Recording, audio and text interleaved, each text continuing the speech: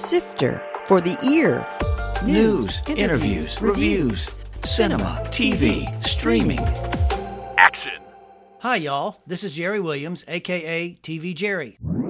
Because of the timing, they had a hard time for a couple of the directors, one was from the UK, getting their green card in time to be able to legally work in the United States.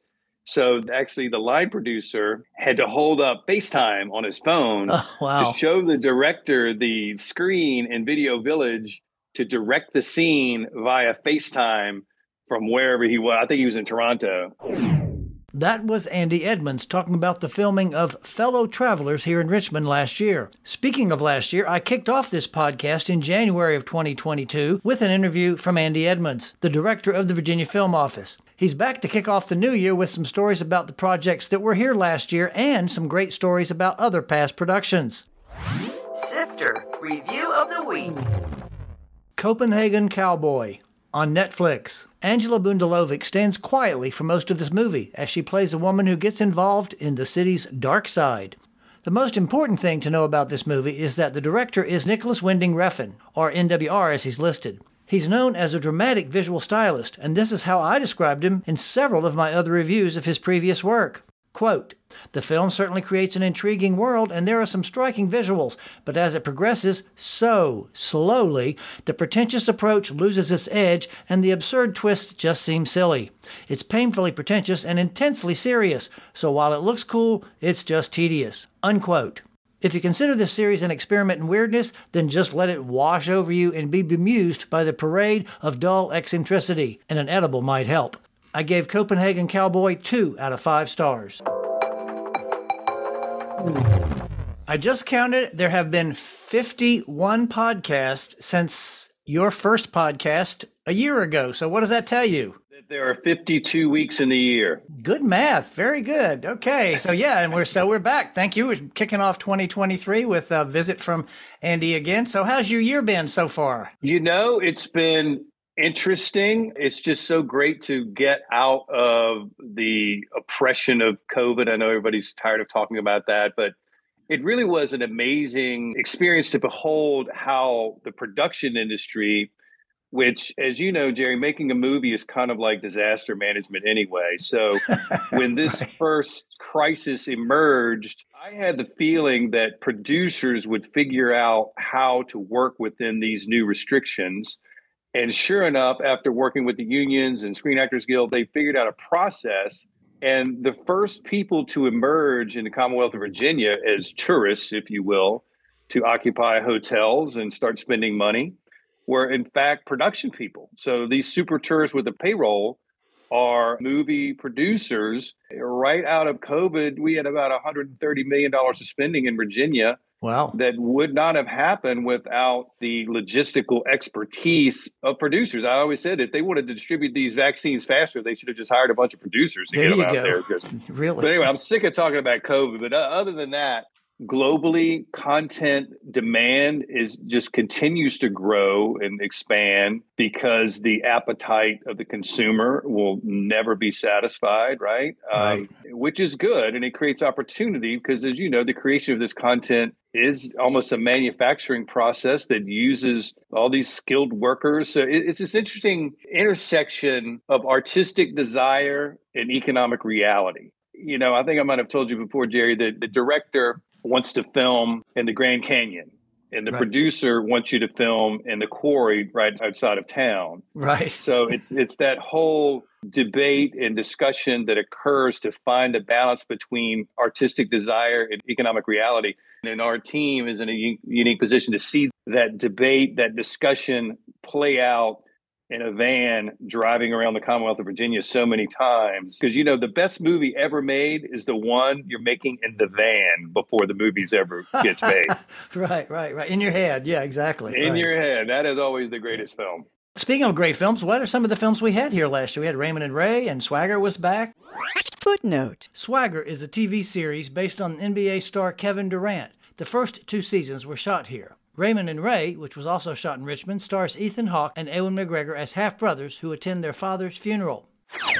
Yeah, Swagger was back for season 2, and we're hopeful for season 3. And Raymond and Ray was just a great experience because Julie Lynn is a great friend, producer that went to UVA, and we've been trying. I think I might have mentioned before for many years, almost 20 years, to find a movie that she could bring here, and we were finally able to figure that out. And to have Ethan Hawke back was amazing. So Raymond and Ray was a great experience for the crew, great experience for the community. And just an example of an independent film that came here and really allowed the local crew to move up the food chain in more important positions. We're so excited and proud of our VCU Cinema program and a lot of the young folks that have come through that program that are now working full time in this industry. I have so many crazy intern stories, Jerry, of people that have been interns in our office that have gone on to have careers, in the business. So what's one of the most interesting ones? One was a guy who was a parking lot attendant at the Commonwealth Club. And he came to us one day. This was back in probably 99 or something like that. And he said, look, I've got a camcorder at the time, and I make these VHS tapes, and I sit down and I edit them together. And I'm really into editing, and I really want to understand this and figure out how I can get a job doing this. And I said, well, look, come in and be an intern in our office. And if a show happens to come while you're in your intern cycle, we might be able to get you in the door as a PA or something. And Right. Sure enough, within a month or so, there was a television series that was cranking up called Legacy, which was this period Knots Landing kind of soap opera period show that we did Right. here for UPN Network. He got the gig. And I just told him, I said, go in there, make friends, and especially make friend with the editor if you're interested in editing, and just offer to, empty his trash, do his dry cleaning or whatever. And he made friends with this pretty famous editor, and the editor let him come in and start messing around with some of the editing software at the time. And then fast forward to 2 years later, and this guy was an assistant editor on Black Hawk Down. Footnote. Black Hawk Down was made in 2001 by Ridley Scott about U.S. soldiers on a mission in Somalia. Wow, great. And now he's an in-demand editor that, works all over the country. He's still based in Richmond, and his name is Rex Tees. He works on feature films and television all over the country. Very cool. And you said there were two. Did you want to tell the other one? The same cycle. This was a Virginia Tech student. At the time Right. we were working on Lincoln, but I've been working on Lincoln for 9 years at this point, trying to Yeah. get it here. So it was one of those white whale projects, right? But sure enough, when he came in, Lincoln was starting to, in fact, prep. So I said, Andrew, his name is Andrew Allen. I said, Andrew, come with me on this meeting. And I'm with production coordinator, UPM, transportation coordinator. We're around having lunch. And they said, well, we need to move a bunch of this furniture into the production office space off of 295. And I told Andrew on the way over to the meeting, I said, look, no matter what anyone asks you, don't say no, don't hesitate. Just say, yes, I can, Sure, and figure yeah. it out. I kind of looked at Andrew, and everybody kind of around the table looked at Andrew. And one of the guys said, well, how about you? And Andrew just kind of looked up, and he was young and a little timid. And he said, yes, I can. Yeah, great, And great. so, and then they liked him, and they said, okay, we might be able to give you a job as an office PA, which they gave him a job as an office PA. Then when the Spielberg camp arrived, they liked Andrew, so they kidnapped him over to the Spielberg executive wing. Then they liked him so much, they offered him a paid internship back at Amblin, back in California. Wow. And sure enough, Andrew went out there and he worked for Spielberg in Spielberg's office for almost 5 years. Wow, great. And what's he doing now? Now, the sad end of the story is he's working at Home Depot now. No, I'm just kidding. No. And then, so he worked there and gained some amazing experience. And then he actually decided to come back and go to the Brand Center at VCU and get, his master's and everything. So he's very much in the creative world. And because of his experience in motion pictures and branding, I mean, he's going to be really high up the food chain with some major studio in the branding world. And it's one of the most rewarding things for me, Jerry, is like, helping young people find a pathway into this unique, challenging, complicated, but rewarding business, Right. What did you think of the Golden Globes? They were obviously back this year for the first time. I have mixed feelings about the Golden Globes for the same obvious reasons that many people That do. everybody else. Yeah, right. However, I was heartened to see it with all the trappings of the Golden Globes and all the celebrities and sitting around and getting all liquored up and having fun and celebrating the art form. So I was hard to see that. I thought that Gerard Carmichael was very good in his opening. His opening was great. He nailed it. I mean, he was funny and smart, and he dealt with the issue right up front. He did. He did. Very, very funny and smart, and did nail it very much. And there was some hiccups in it, but I thought it was pretty well done. And I was just so excited for Spielberg to win this honor. And Tony Kushner is such a brilliant guy that I got to spend some time with here on Lincoln as well. And have you seen Fabelmans yet? I have not seen it, so I need to go see it. Yeah, I'm excited to go see it. I have not seen it yet. I did go see Avatar the other night because one of my kids wanted to see it, and I've seen a couple of other things, but I need to go see Fabelmans. I'll tell you one thing about Fabelmans, and a lot of people are, obviously, as you probably know, it didn't do well at the box office, which is sad because it's 3 hours. But we went to see it, and we weren't bored for 1 second. I never looked at my watch to say, wait a minute, this is really dragging. So it was 3 fascinating hours. You know what's interesting about movie length? If someone is a good storyteller, you're right. The time will not drag. And I'll tell you a story about that. I'm not sure how you actually felt about this movie, but to me, it was visual poetry, and it was Terrence Malick's The New World that we shot here. Footnote. The New World was shot here in 2004 and looks at the English exploration of Virginia.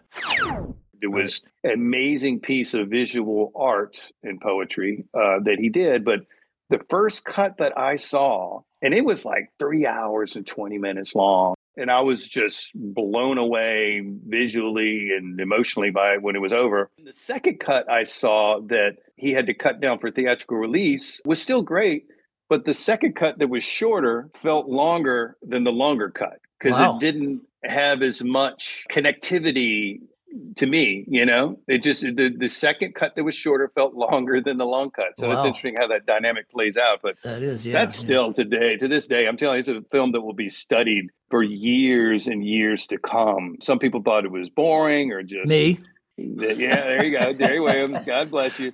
But I'll tell you a crazy production story about that movie, Jerry, is that we built a replica of the Jamestown fort right around the corner from the actual Jamestown on the Chickahominy River. And it was up the Chickahominy River on this bank side that they had to tear down an old fishing operation or something and build this fort. And Jack Fish, the production designer, built this fort out of real trees from the local materials and mud and dirt. And I think actually David Crank worked on that too, because he talked about the challenges that Jack had in trying, because they didn't want to use anything modern. They had to do everything the style that they did when they originally built this stuff. So that was a challenge. But anyway, go ahead. They absolutely did. And that's when we introduced David to Jack for that film. But anyway, so we needed a ship to put out in front of the fort. And it needed to sit there for about 6 weeks of filming, So we made arrangements, is a whole nother story, to get the Godspeed from Jamestown to bring it up the river. There was this old bridge called the Barrett's Ferry Bridge, which was a drawbridge there that used to be there that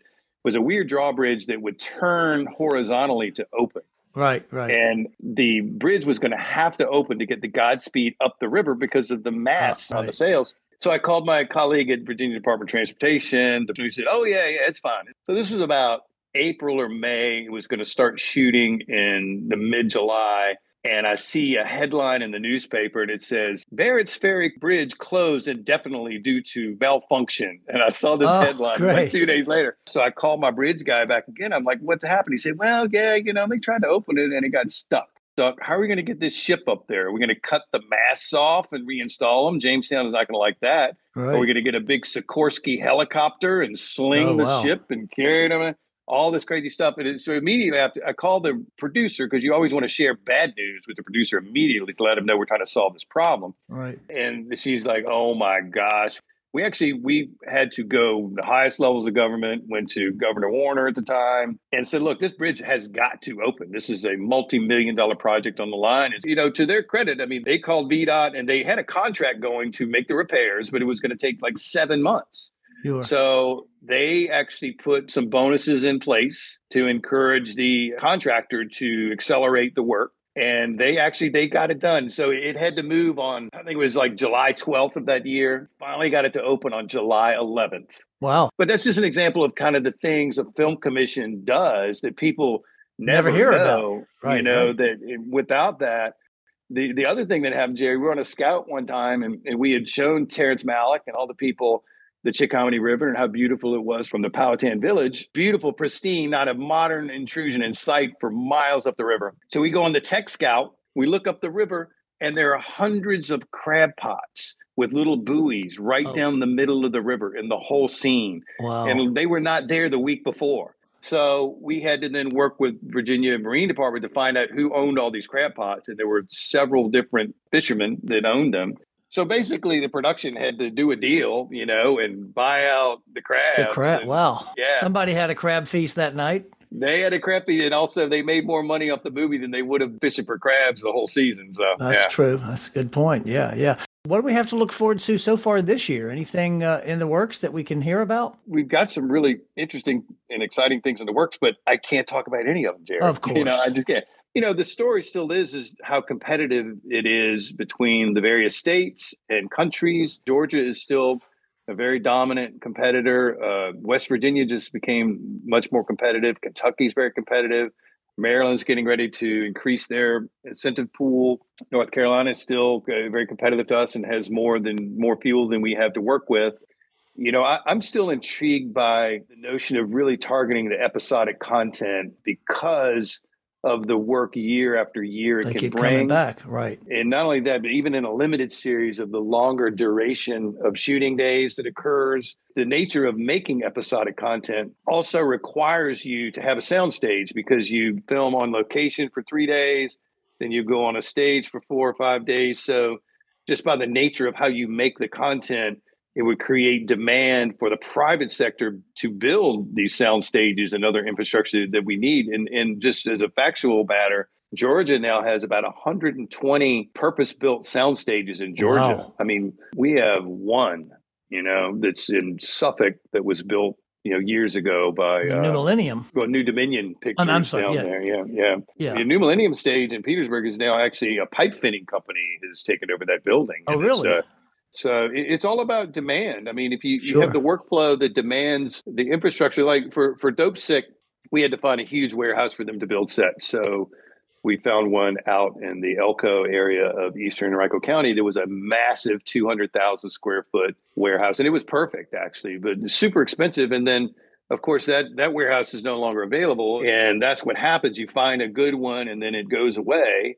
Currently, Swagger, we were able to find a surplus state building that they've been using for their sets, that they're still holding for their sets. So we're always on the hunt for massive warehouse spaces all around the state with 30-foot ceilings and clear span if possible. And we found some really interesting ones recently that we could totally turn into a really robust studio complex, but you have to have the workflow to justify the investment, right? So that's the conundrum there. And it's an interesting decision that policymakers have to make, whether they're going to, actively go after one part of economic development versus another part of economic development, We mentioned Swagger, we mentioned Raymond and Ray. What are some of the other things that went on last year that maybe people didn't hear about? Maybe it was a smaller indie, or maybe it was a commercial, or something that was kind of cool around the state. There's a filmmaker out of Charlottesville named Teddy Grennan, and Teddy actually runs the Sun Valley Film Festival, and he's done 3 or 4 movies now in Virginia, and he did one called Catch a Killer,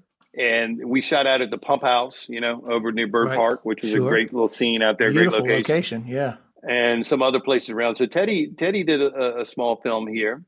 And we had a big Mercedes campaign that people might not know about that we shot down in the Norfolk area. Was it the usual, what they call driving footage, where they're driving through the streets and that kind of thing? Yeah, a lot of driving through the streets. And we had to shut down a pretty big, massive bridge, for one of those things, or some of the things we have to deal with. And, a couple of other indie films here and there, and then little pieces of things for DC related kind of CIA espionage thing. And then we did a piece with Showtime called Fellow Travelers. They came down and shot at the VDOT building on Broad Street for just actually, I think just it was a day or two. I think it was 2 or 3 days of actual filming I saw the budget, and I mean, their budget for 2 days of production in Virginia was $2.5 million. Wow. Yeah, Great. for 2 days of production. What was interesting there too, Jerry, is that it's an episodic show for Showtime, Right. which had multiple directors involved because they were filming pieces of a couple of different episodes that had different directors. Now, because of the timing, they had a hard time for a couple of the directors. One was from the UK, getting their green card in time to be able to legally work in the United States. So they had actually the line producer had to hold up FaceTime on his phone Oh, to wow. show the director the screen in Video Village to direct the scene via FaceTime from wherever he was. I think he was in Toronto. And what's interesting to kind of tie the thread together, the fellow travelers thing was Showtime. The line producer was a guy named Sean Ryerson, who we had a relationship with, who was also the line producer on Legacy, that show I told you about, Aha. where Rex had the first PA gig that became Right. so these relationships go on for 20 years. You can connect the dots back to word of mouth and previous relationships. Going back to like Richard Kelly with Donnie Darko. Footnote. Donnie Darko was a 2001 film starring Jake Gyllenhaal as a man who's plagued by visions of a man in a large rabbit suit. I was at Sundance and everyone was talking about this movie called Donnie Darko and this director, Richard Kelly. And then I looked at the bio. Richard Kelly said he's from Virginia. I was like, what? I didn't even know who the guy was. So I go to the screening because everyone was buzzing about it and introduced myself to him and said, hey, man, Film Commission. I said, hopefully we can work together on something in the future. And the movie came out, I don't know if you remember, but it came out in October of 2001, a month after 9/11. Nobody wanted to see a movie with an airplane engine falling off of a jet. It was just kind of a dark film. So it did not do very well in the box office, right? And so I called Richard and I said, Richard, why didn't your movie play in Richmond, Virginia, your hometown? And he said, I don't know. Call my distributor. So I called the distributor up in New York. I said, can we have the print? Can you bring it down here to Richmond? He said, okay, whatever. So we got it into the Ridge Theater. And I said, Richard, we will bring you in. And we will line up some press for you and you can do some interviews and get some attention to this great achievement that you've made. And this was in I think around Christmas of 2001. And the movie started showing. And then that movie started beating a Bruce Willis movie called Tears of the Sun at the time. Thought they were going to run it for like a week or 14 days. They ended up running it for like 8 weeks, Wow. Then, as you know, that movie went on to be this cult hit that ran for something like 15 years as a midnight movie in Los Angeles. And then he, of course, did this movie, The Box. Footnote. The Box was a 2009 thriller about a mysterious box that will grant anyone $1 million if they kill someone. It's basically a Christmas card to his parents.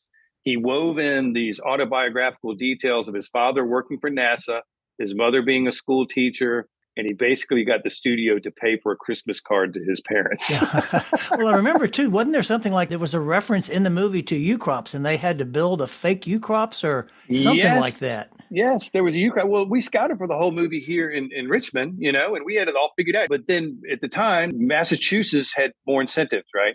So the studio made him go to Boston to film a bunch of this stuff. We ended up filming a lot of it at NASA Langley and Hampton. But yeah, he had to recreate and build a U-Crops in Boston, Massachusetts. That was kind of sad. So what are you watching? By the way, after last year, I got humiliated into getting Hulu. So now I have pretty much all the streaming services, let me ask you this, because this is a frustrating thing. And I actually heard an interview with James Cameron talking about this. There's 10, 15 streaming services now.